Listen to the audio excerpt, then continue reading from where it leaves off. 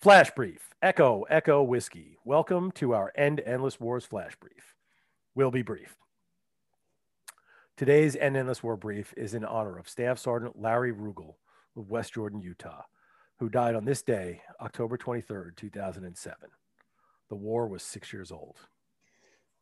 Staff Sergeant Rugel was a paratrooper, a sniper, and was conducting combat operations with his unit, the 2nd of the 503rd Airborne Infantry of the 173rd Brigade, when he was engaged and killed by small arms fire. I'm Ray Hoskins. And I'm John Burns, and this is Echo, Echo Whiskey. So John, this whole week we've been talking about the case for restraint. We have. That is Barry Posen's case for restraint in his 2014 book titled Restraint. Well, and because that's such a challenging read, we've been trying to help sum it up for the folks. And this week we've been focusing mostly on terrorism, the Middle East, and of course, Afghanistan. So, Afghanistan, where we still have currently between 4,000 and 5,000 troops. That's right, Ray, but hopefully those troops will be on their way home soon. So what's the main takeaway this week? What can we summarize the case for restraint, especially in regards to Islamic terrorism and Afghanistan as it is now? I think we can.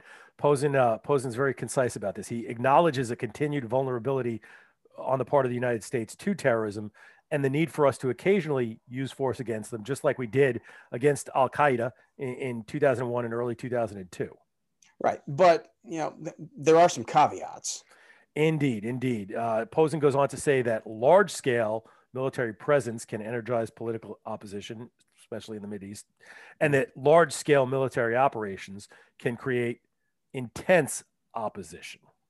And this is exactly what we saw in Afghanistan, right? And some have argued that we may have created as much hostility and opposition as we even solved. I think that's exactly right, Ray. Thinking about Afghanistan, the Taliban or some type of fundamentalist group is always going to be part of the cultural landscape there, right? All we've been doing for almost 2 decades now is just giving them another target. So, restraint? Yes, Ray, the strategy of restraint. This would limit deployments and the employment of U.S. military forces, and that would both minimize political risks as well as obviously minimizing the number of U.S. military casualties as a result. So, John, if our listeners want to learn more without having to read Barry Posen's book, Restraint. Well, it is only 175 pages before notes, and it is the weekend. Well, yeah, still.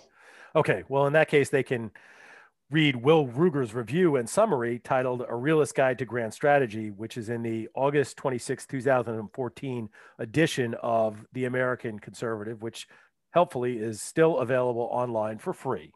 And there's a link in the episode description. If you're checking us out here on Anchor FM, you can find it there. Now, that's doable on a Saturday. Posen's book is not.